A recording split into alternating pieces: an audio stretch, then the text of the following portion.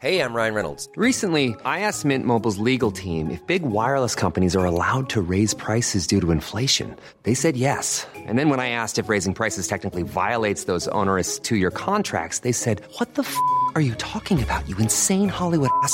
So to recap, we're cutting the price of Mint Unlimited from $30 a month to just $15 a month. Give it a try at mintmobile.com/switch. $45 up front for 3 months plus taxes and fees. Promo rate for new customers for limited time. Unlimited more than 40 gigabytes per month. Slows full terms at mintmobile.com. It's May 3rd, 2015, and another remarkable event is about to be uncovered by Ariel, Rebecca, and Ali, the Retrospectors. In the months leading up to the sale of the one-of-a-kind Wu-Tang album Once Upon a Time in Shaolin, critics were really calling the project an insult to fans and also a capitulation to the exact kind of power that rap was meant to be railing against. So when on this day in 2015 the album was sold for $2 million to the villainous farmer bro, Martin Shkreli, many people felt that their worst fears about the album and also the decline of the music industry in general had been realised all at once. Well done for doing the whole story so quickly, but there's a lot to park. So I think let's try and separate things out a little and come back to Shkreli, because some people listening to this won't have heard of Martin Shkreli. Let's talk about Wu-Tang Clan. So, Rebecca, they are, because you're my hip-hop correspondent. Sorry. Oh, good. I thought you were about to tell me who they were.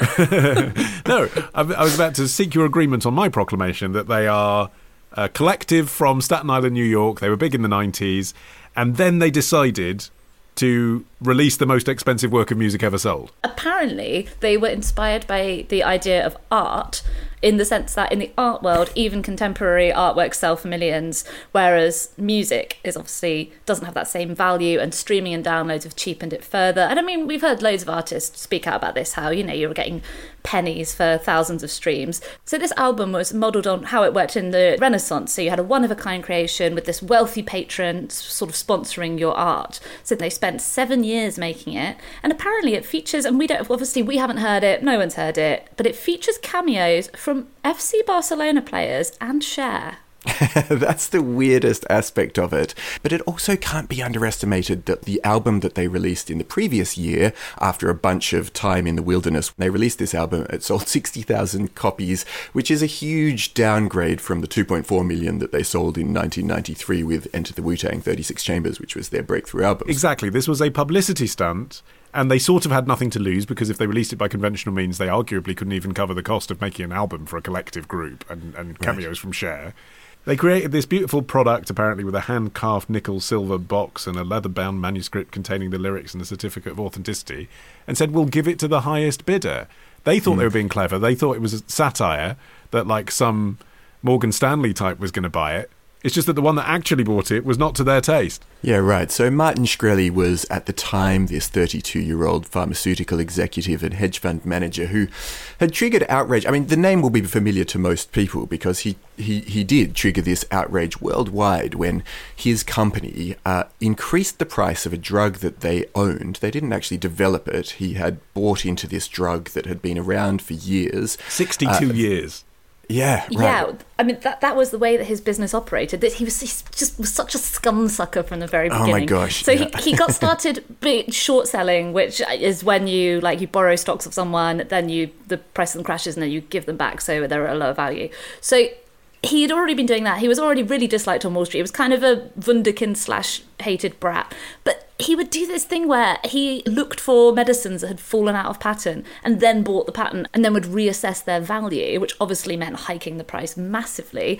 And he'd been doing this for a while. It only caught attention because he chose this drug Daraprim, which was used to treat toxoplasmosis, which is an infectious disease that often affects patients with HIV/AIDS.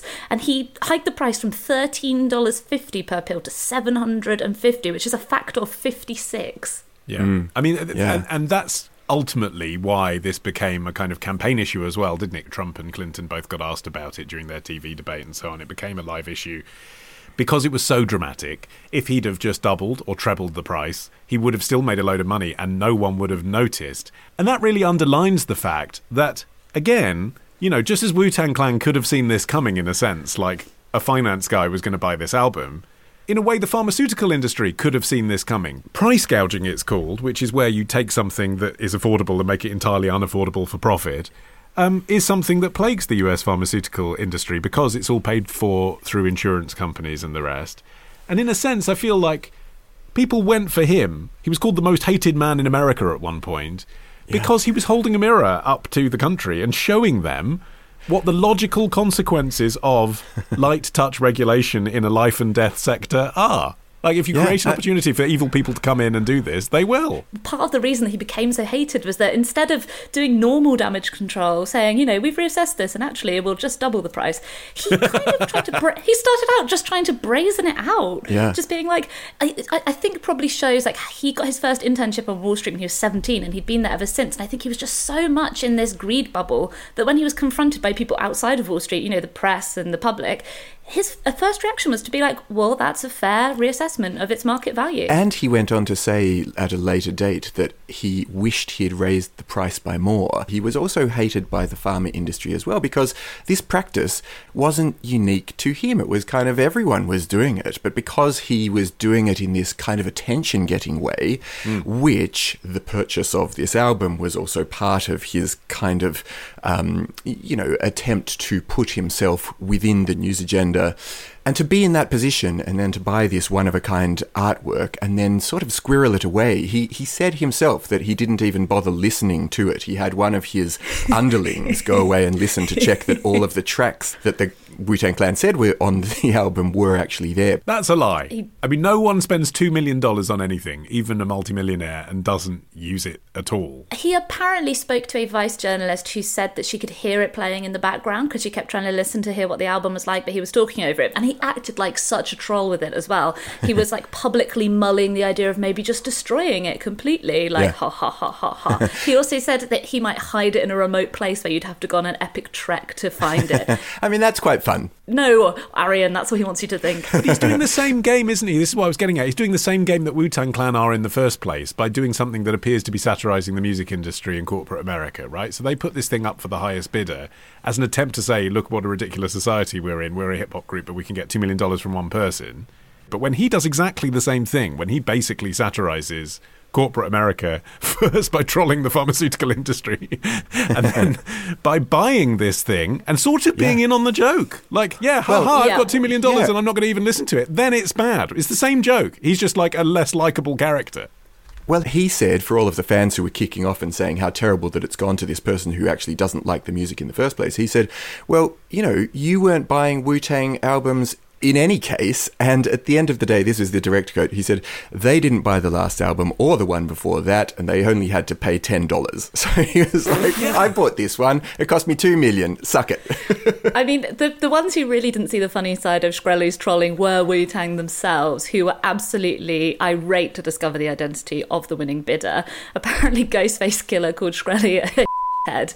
And RZA said that he and some of the other members donated significant sums to charity. Actually, RZA told Rolling Stone that he investigated the possibility of buying the album back, but apparently he's contractually barred from doing it. On which note, actually, did you see some of the stipulations in the contract? Yeah, it's amazing. At any time during the stipulated 88-year period, the seller, i.e. Wu-Tang, may legally plan and attempt to execute one heist or caper to steal back Once Upon a Time in Shaolin, which, if successful, would return all ownership rights to the seller. Said heist or caper can only be undertaken by currently active members of the Wu-Tang Clan and/or actor Bill Murray. Well, regardless, it's no longer in Shkreli's hands anymore. In any case, so if this caper is to take place, it's not going to be going around to his place because he's in jail. He was actually convicted in federal court on 2 counts of securities fraud and 1 count of conspiring to commit securities fraud, completely unrelated to the Daraprim controversy. And the trial actually dragged on for quite a while. He was arrested in December 2015, but he wouldn't be found guilty till 2017. And part of the reason was that it was difficult to find jurors who didn't already know and hate him. Yeah. And then, so he bailed himself out at great expense. It was in the millions of dollars, his bail money.